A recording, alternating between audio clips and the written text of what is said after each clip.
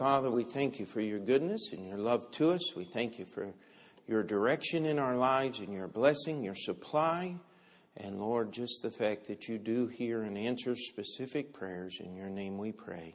Amen. And the rest of us, does everybody have an outline that needs one? And what we're going to do tonight is, I was looking at my notes. I could go on with this, how to study the Bible until Jesus comes back, giving different examples and things. But tonight, I wanted to just give a summary of everything that we have gone over. We won't be able to give full examples here, but next Sunday night, actually, Brother John Wilkerson, some of you will remember him from Long Beach, California. He'll be preaching the evening service, and that's because I and several other preachers will be on our way to Heartland for graduation week. And so praise the Lord for the opportunity to be at Heartland and enjoy the time there, but that means time away from here. And so just ask that you would keep us all in prayer. And then probably we'll have Andrew here one Sunday night, so we'll probably want to get him preaching at least once. And then we'll be having Brother Copes the following Sunday all day. And so, it's just going to be one of those.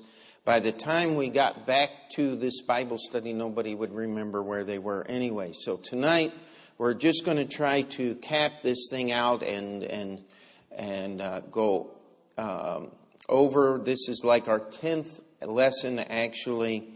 And studying the Bible is something that you must do on your own if you're ever going to learn how to do it.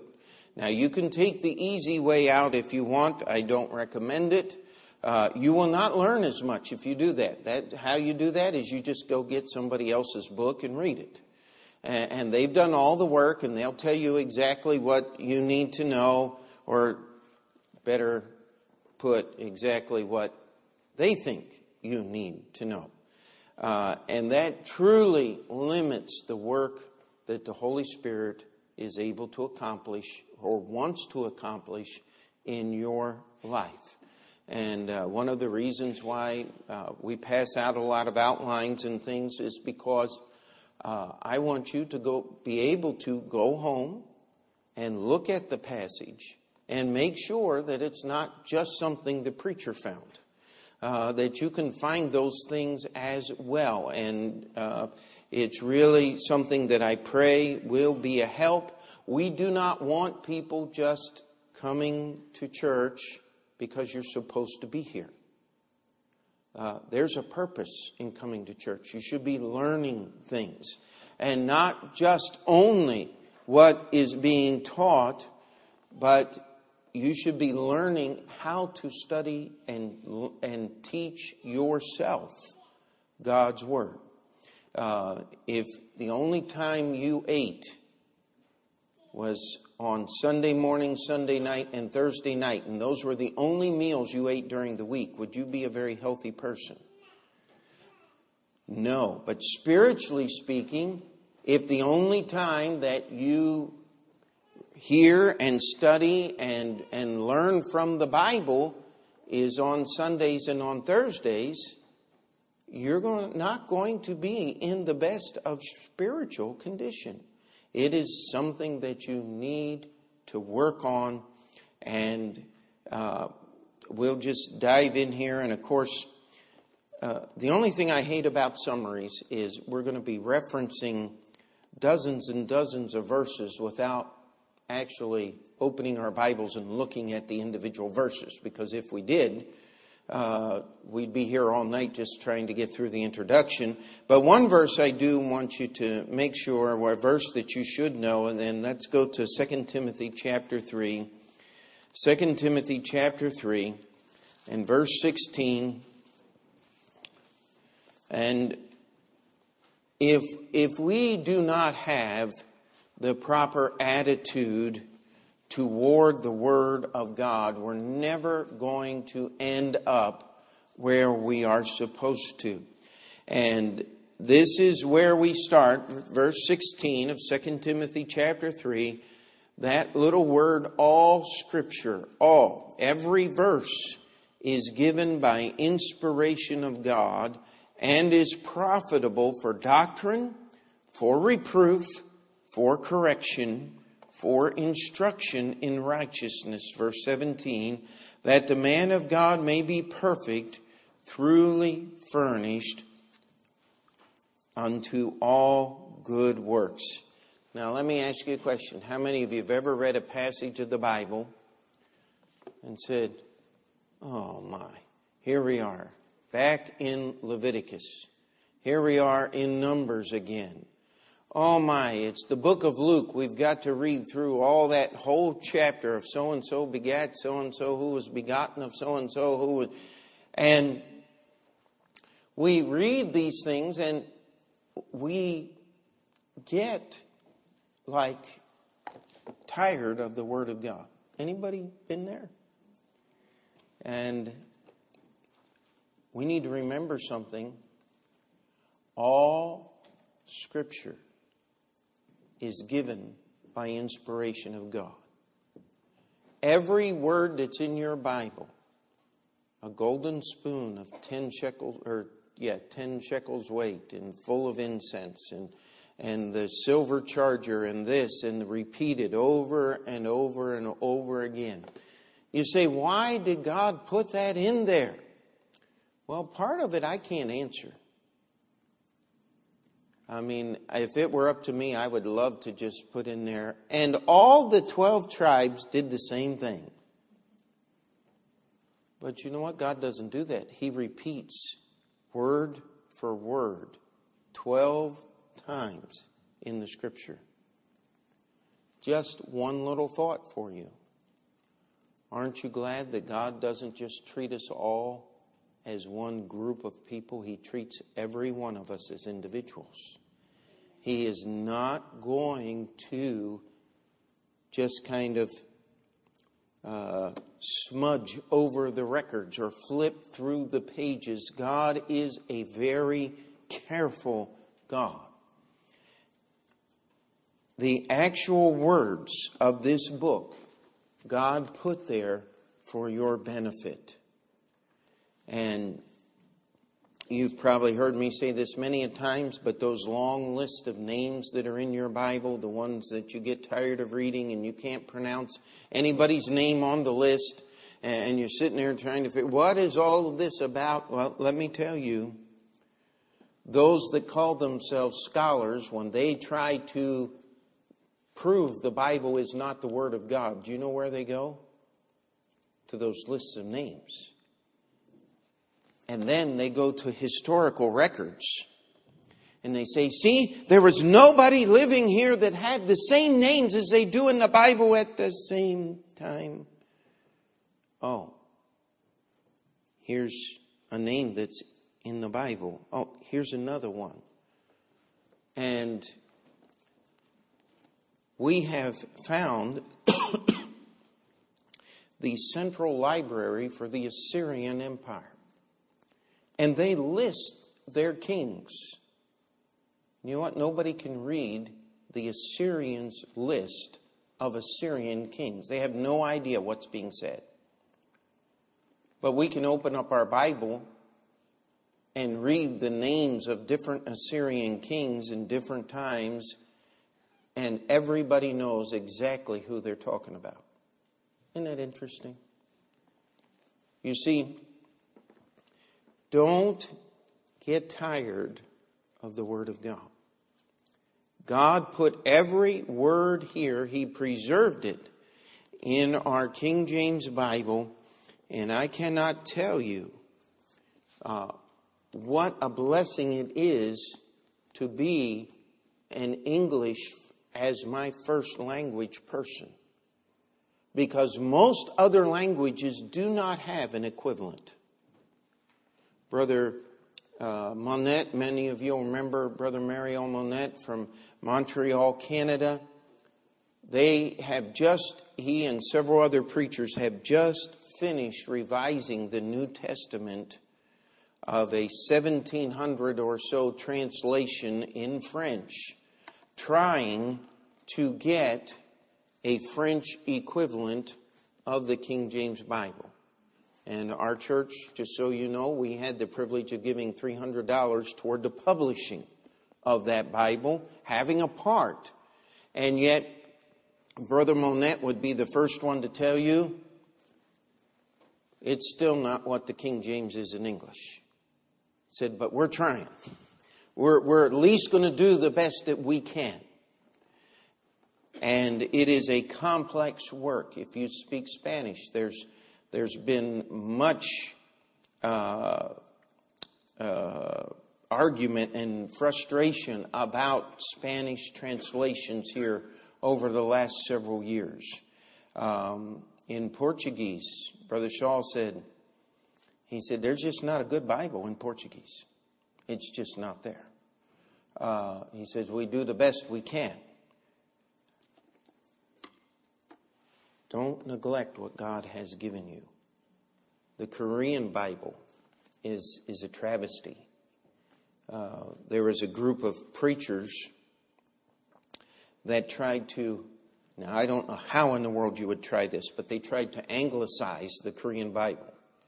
What that means is they took the words and the mechanics of the English Bible and tried to put it in Korean. And what they got was a mess. Because you can't do that. Each language must stand on its own. It has its own flow. We would say you have a frog in your throat. Brother Monette said in French you would actually say you have a cat in your throat. I'm glad I speak English. A frog is a whole lot easier to get rid of than a cat. Amen?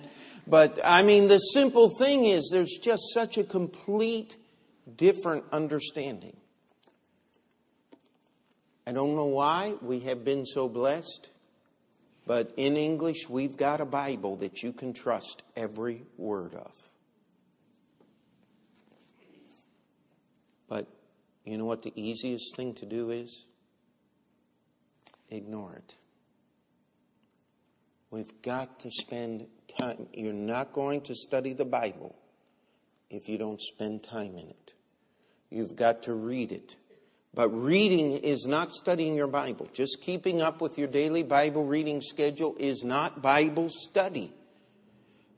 The reason why you must read the Bible on a regular basis and read through the Bible on a regular basis is so that you can familiarize yourself with the entire Bible, so that as you're reading in other places, the Holy Spirit will have freedom to guide your mind and your heart in comparing Scripture with Scripture. If you're not familiar with the entire Bible, you're not going to do that. If you don't do it, you're missing about 80% of what God has for you for Bible study. Now, you little guys here in the front, I want you to do something. You're just barely reading. Now, what you got to do is fill your mind and heart with this book. And when you get to be a teenager, you'll find that you know more about the Bible than some adults do. And don't be smart alecky. Study the Bible. Some of you remember Peter. I caught him. Are you making that noise? Let's stop. All right, Philip? But I caught Peter asking people in the church questions he knew the answers to, hoping that they didn't. And he was just a little boy. I think he was only 10 or 12 at the time. And Dad put a quick end to that. But the simple truth of the matter is, you're going to have to fill your life with this book so that you can study it. If you've ever met anyone who has studied any specific subject, their life is full of it. They talk about it all the time. And what we need to do, this is the attitude. All Scripture, this is God's instruction. The goal of understanding the Bible is not so that you can be the smartest person in the room. It's not so that you can parry and thrust and argue the Jehovah's Witnesses into the sewer grates, or the Mormons, or anybody else that you meet. That is not the goal of Bible study. The goal of studying this book is personal obedience to what's in it. Amen? And if you have any other goal, you're going to get into trouble. So, by the way, can you understand this book without the Holy Spirit helping you understand it? Absolutely not. 2 Corinthians chapter 2. You have got to get God's Word in your heart. You've got to put yourself under the influence of the Holy Spirit. But there is some work that you're going to have to do if you're going to study the Bible. First, you got to get the right attitude. Then, you got to get to work. Defining words. Word definition can be such a hindrance to understanding your Bible. Why? Because words change meanings over time. That's why the best way to define the words, get a Strong's Concordance. If you don't have one, I'm pretty sure you can go onto our website and download an electronic Bible with the Strong's Concordance attached to it. I'm almost positive you can do that. And if you don't know where, see Peter when he gets back. If you have a computer, you can get a free program that will do some of this stuff for you. You can buy the Strong's Concordance in the bookstore. I think it's only about $18 or so. If you go anywhere else, they're $25, $30. We try to keep the prices as low as we possibly can. Listen, you've got to let the Bible define the words. The classic one is the word wine. Look it up in any dictionary, and it will tell you alcoholic beverage. Yet, Jesus did not drink alcohol. He did not promote alcoholic consumption in any way. That is a 12, 14-week study of your Bible to get there. But the truth of the matter is, how many of you know what a wine press is? That's where they press the grapes to make the wine. What comes out of a wine press? Grape juice. Oh, but wait a minute. They're going to make wine out of it. Oh, yes. But what does Welch's do when it makes grape juice? What do they use? They use a wine press. Same thing that everybody else uses. In fact, 100 years ago in Italy, I have a book or a copy of one of an author who talked about Italy was famous at the turn of the previous century for its non-alcoholic wines. They called them sweet wines. You know what they were? Grape juice. And the truth of the matter is, if you don't define words properly, you're going to end up at the wrong place. Let the Bible define the words. Then you have to examine the sentence structure. You said, but I hate English. Too bad. You've got to know your grammar or you're never going to understand your Bible.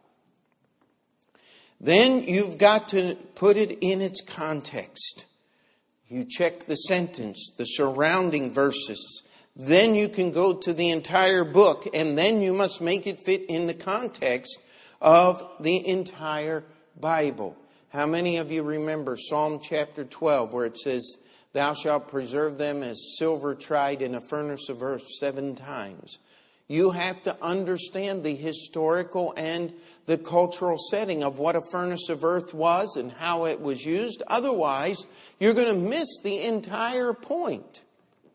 A furnace was used to refine gold, not silver, because silver wasn't worth enough to build a furnace to refine it. Yet, when you refine metal in a furnace, nothing was lost. That's what God was saying. He said, my word is preserved. My very words, nothing is lost. If you put 7 ounces of silver into a furnace to purify it, what do you get out? 7 ounces of silver. You don't lose something. If you were purifying it without a furnace, you would lose a certain percentage of what you were purifying every time because of interference with oxygen in the atmosphere and just the process. So as we understand our Bible, we've got to define the words, we've got to examine the sentence structure, we've got to follow the action, we've got to put it back together again, we've got to understand the surrounding verses, chapters, book, entire Bible. Then we need to start being concerned about special types. Is this a simile? Is God saying this is like this? Is it a metaphor? Or what we would call a personification, where wisdom is being compared to a person or treated as a person in Proverbs chapter 8. Somebody said, well, that's talking about Jesus Christ, but I'm not. It's talking about wisdom. And wisdom is treated as a person, types and pictures. How much of an understanding would you lack about how God wants you to pray if you did not understand the Old Testament tabernacle? Let me tell you, you're missing out on a lot. We have pictures. Jonah was a picture of salvation. He was the sign given. We have prophecy. Nearly a third of our Bible was prophecy when it was given. And I love the parable. It confuses the confused and gives wisdom and understanding to those who desire to have it. Only Jesus could use the parable. Many have attempted, but nobody comes close. And then we come to the application. Remember, you have to do all of this work, this labor, so that you can understand what the Bible is telling you to do. Never lose sight of that. God wants you to know what He wants you to do. This is comparing Scripture with Scripture. You must make sure that your understanding of passage A does not contradict any other passage in the Bible. Always work from simple to complex. Do not go to a difficult passage of the Bible like Hebrews chapter 6 and then go back to John chapter 10 where Jesus says, I give unto you eternal life and they shall never perish. How can you get more simple than that? You go the other way. You start in John chapter 10. And when we get to Hebrews chapter 6, that helps us understand that you cannot lose your salvation. But if you could, you're never going to get it back because Jesus is not going to die on the cross a second time. He died once. For all, forever. Amen? And this application is, we have to know that even though we may lose sight of part of our faith, we may fall away for a period of time in our life, but God never lets go of us. It's time to get serious about living the salvation that God has given you. Amen?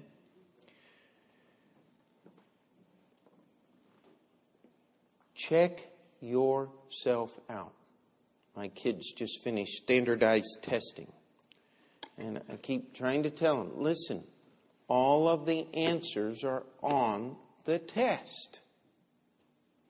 If you don't know what you're doing, just start plugging the answers in until you get one that works. It'll be the right answer.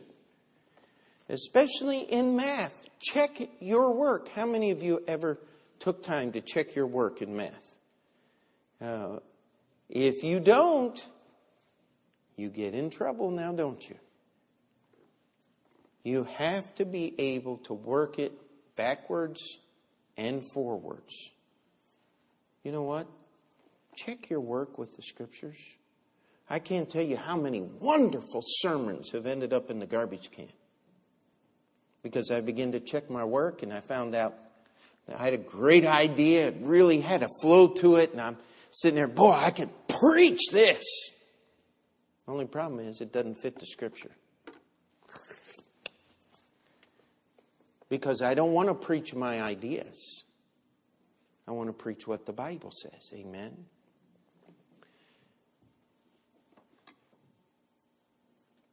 The hardest thing in the world. How many of you would join me and say, I've got issues with time management? Would anybody be willing to raise their hand and say, my schedule could use some help? Let me tell you something. It takes time to study the Bible. And one of the most frustrating things, it takes time to get the cobwebs out of your brain so that you can even sit down and begin to study your Bible. It's not just, okay, let's see, I'm going to Home Depot and I need cement and I need this and I need that and I need this. Okay, time to study my Bible. Okay, here we go. It doesn't work that way. It takes time and effort. One of the lost arts is meditation on God's Word. Many of us grew up in the late 60s, early 70s, that meditation, it meant smoking a joint and thinking about nothing. Now, that's not meditation. But that's what people think it is. Cross your legs and go, That's not meditation.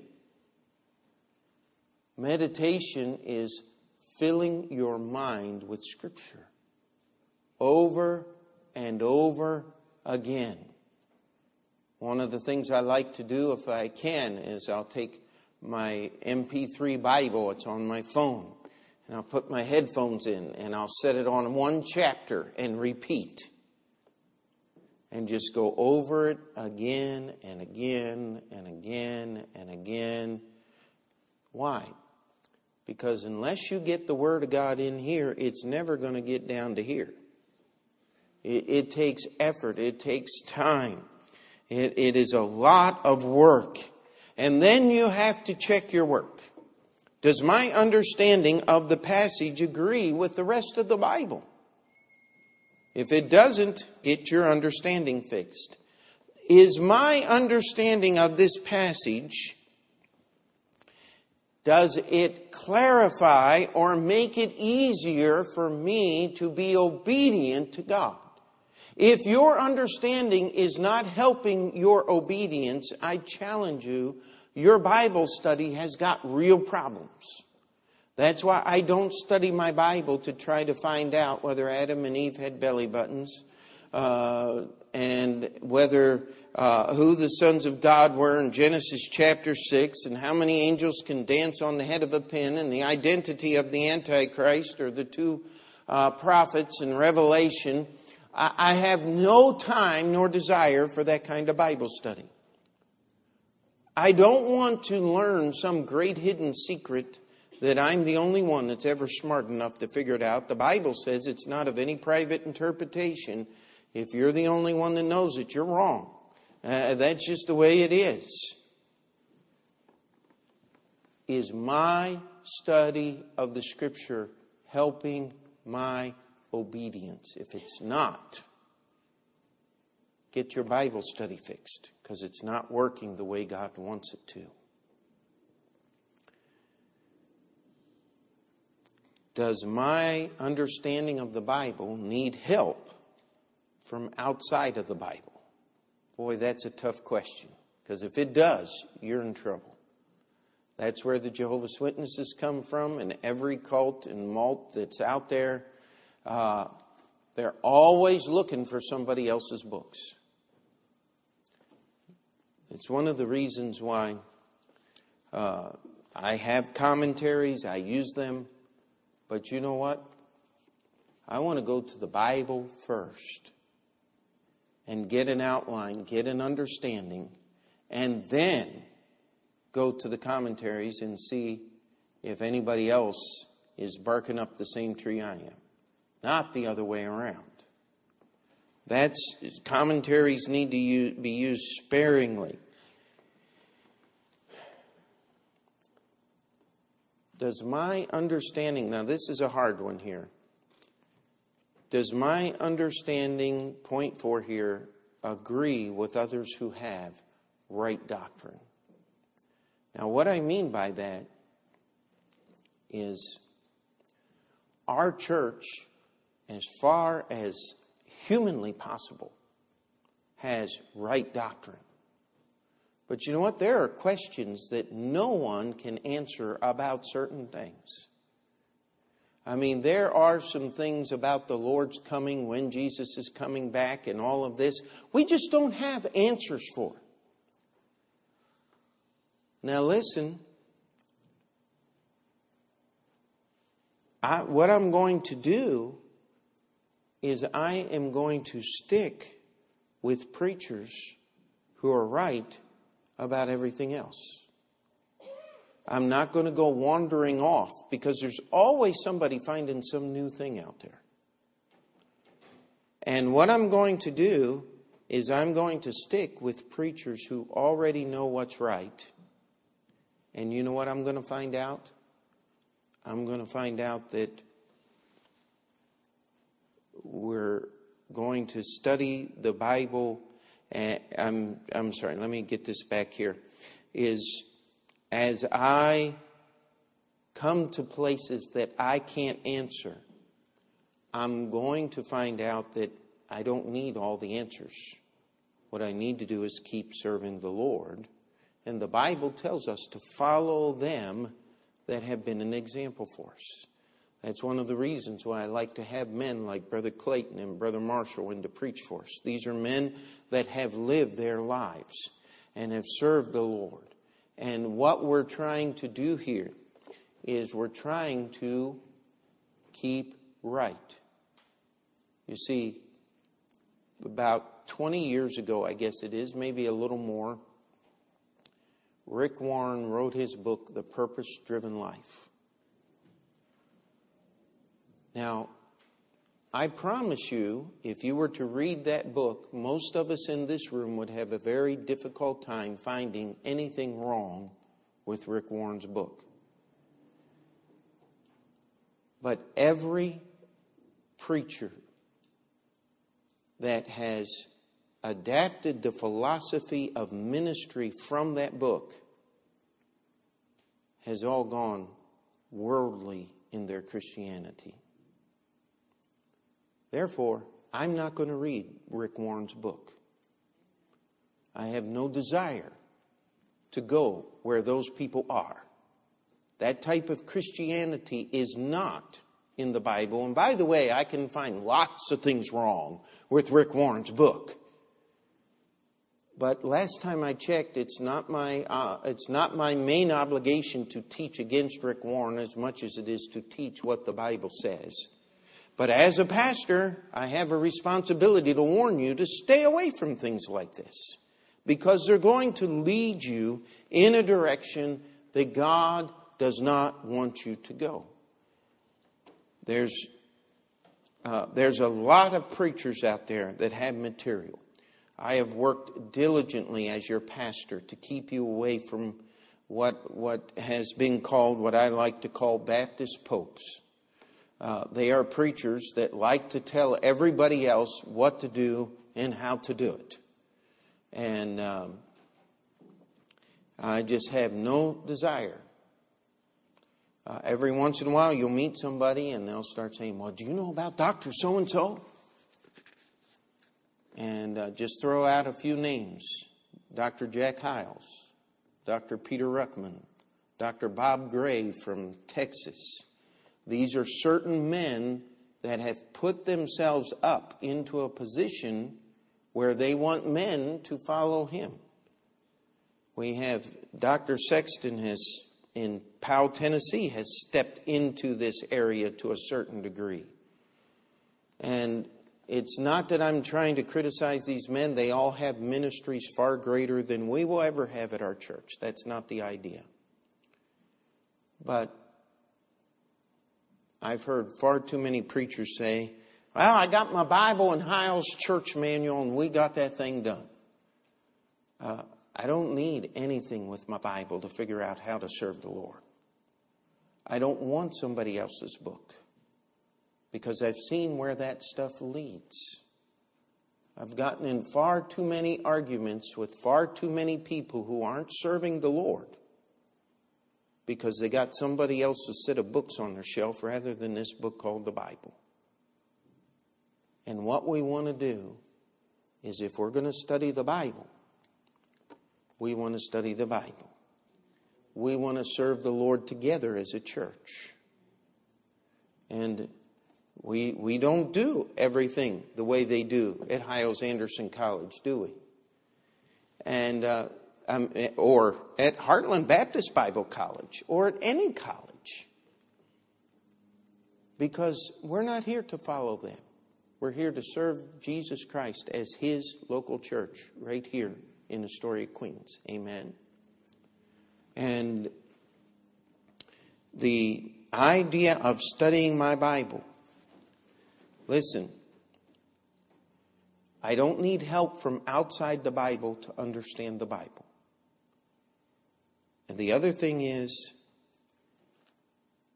if I'm studying something and I'm learning something and all of a sudden I find myself agreeing with the purpose-driven crowd, guess what? I know I'm heading in the wrong direction.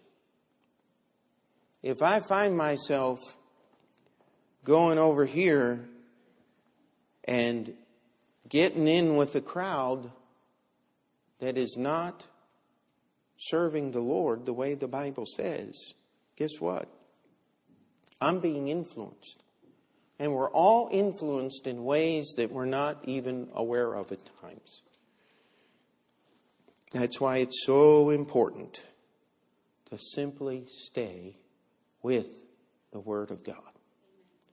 And so you're going to have to spend some time. You're going to have to sweat a little. But that's okay. It's good to exercise yourself unto godliness. Amen? And so let's have a word of prayer. Dear Heavenly Father, we come before you. And Lord, we thank you for your goodness, your love to us. We ask that you would just help us to be faithful to you and to your word. And Lord, I pray that the things that were said tonight would be taken in the attitude and the spirit in which they were intended. We're not trying to cut down anybody here, Lord, but we do not want to be followers of men. We want to be followers of you and your word. Bless us that we may bless you by being obedient to your word.